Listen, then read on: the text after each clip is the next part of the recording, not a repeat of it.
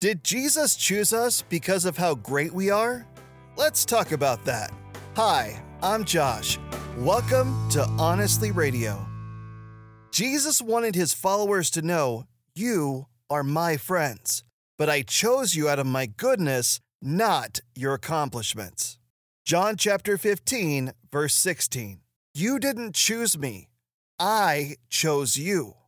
I appointed you to go and produce lasting fruit, so that the Father will give you whatever you ask for using my name.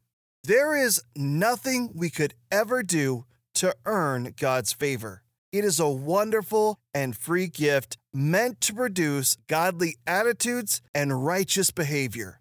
Recognizing that is the first step.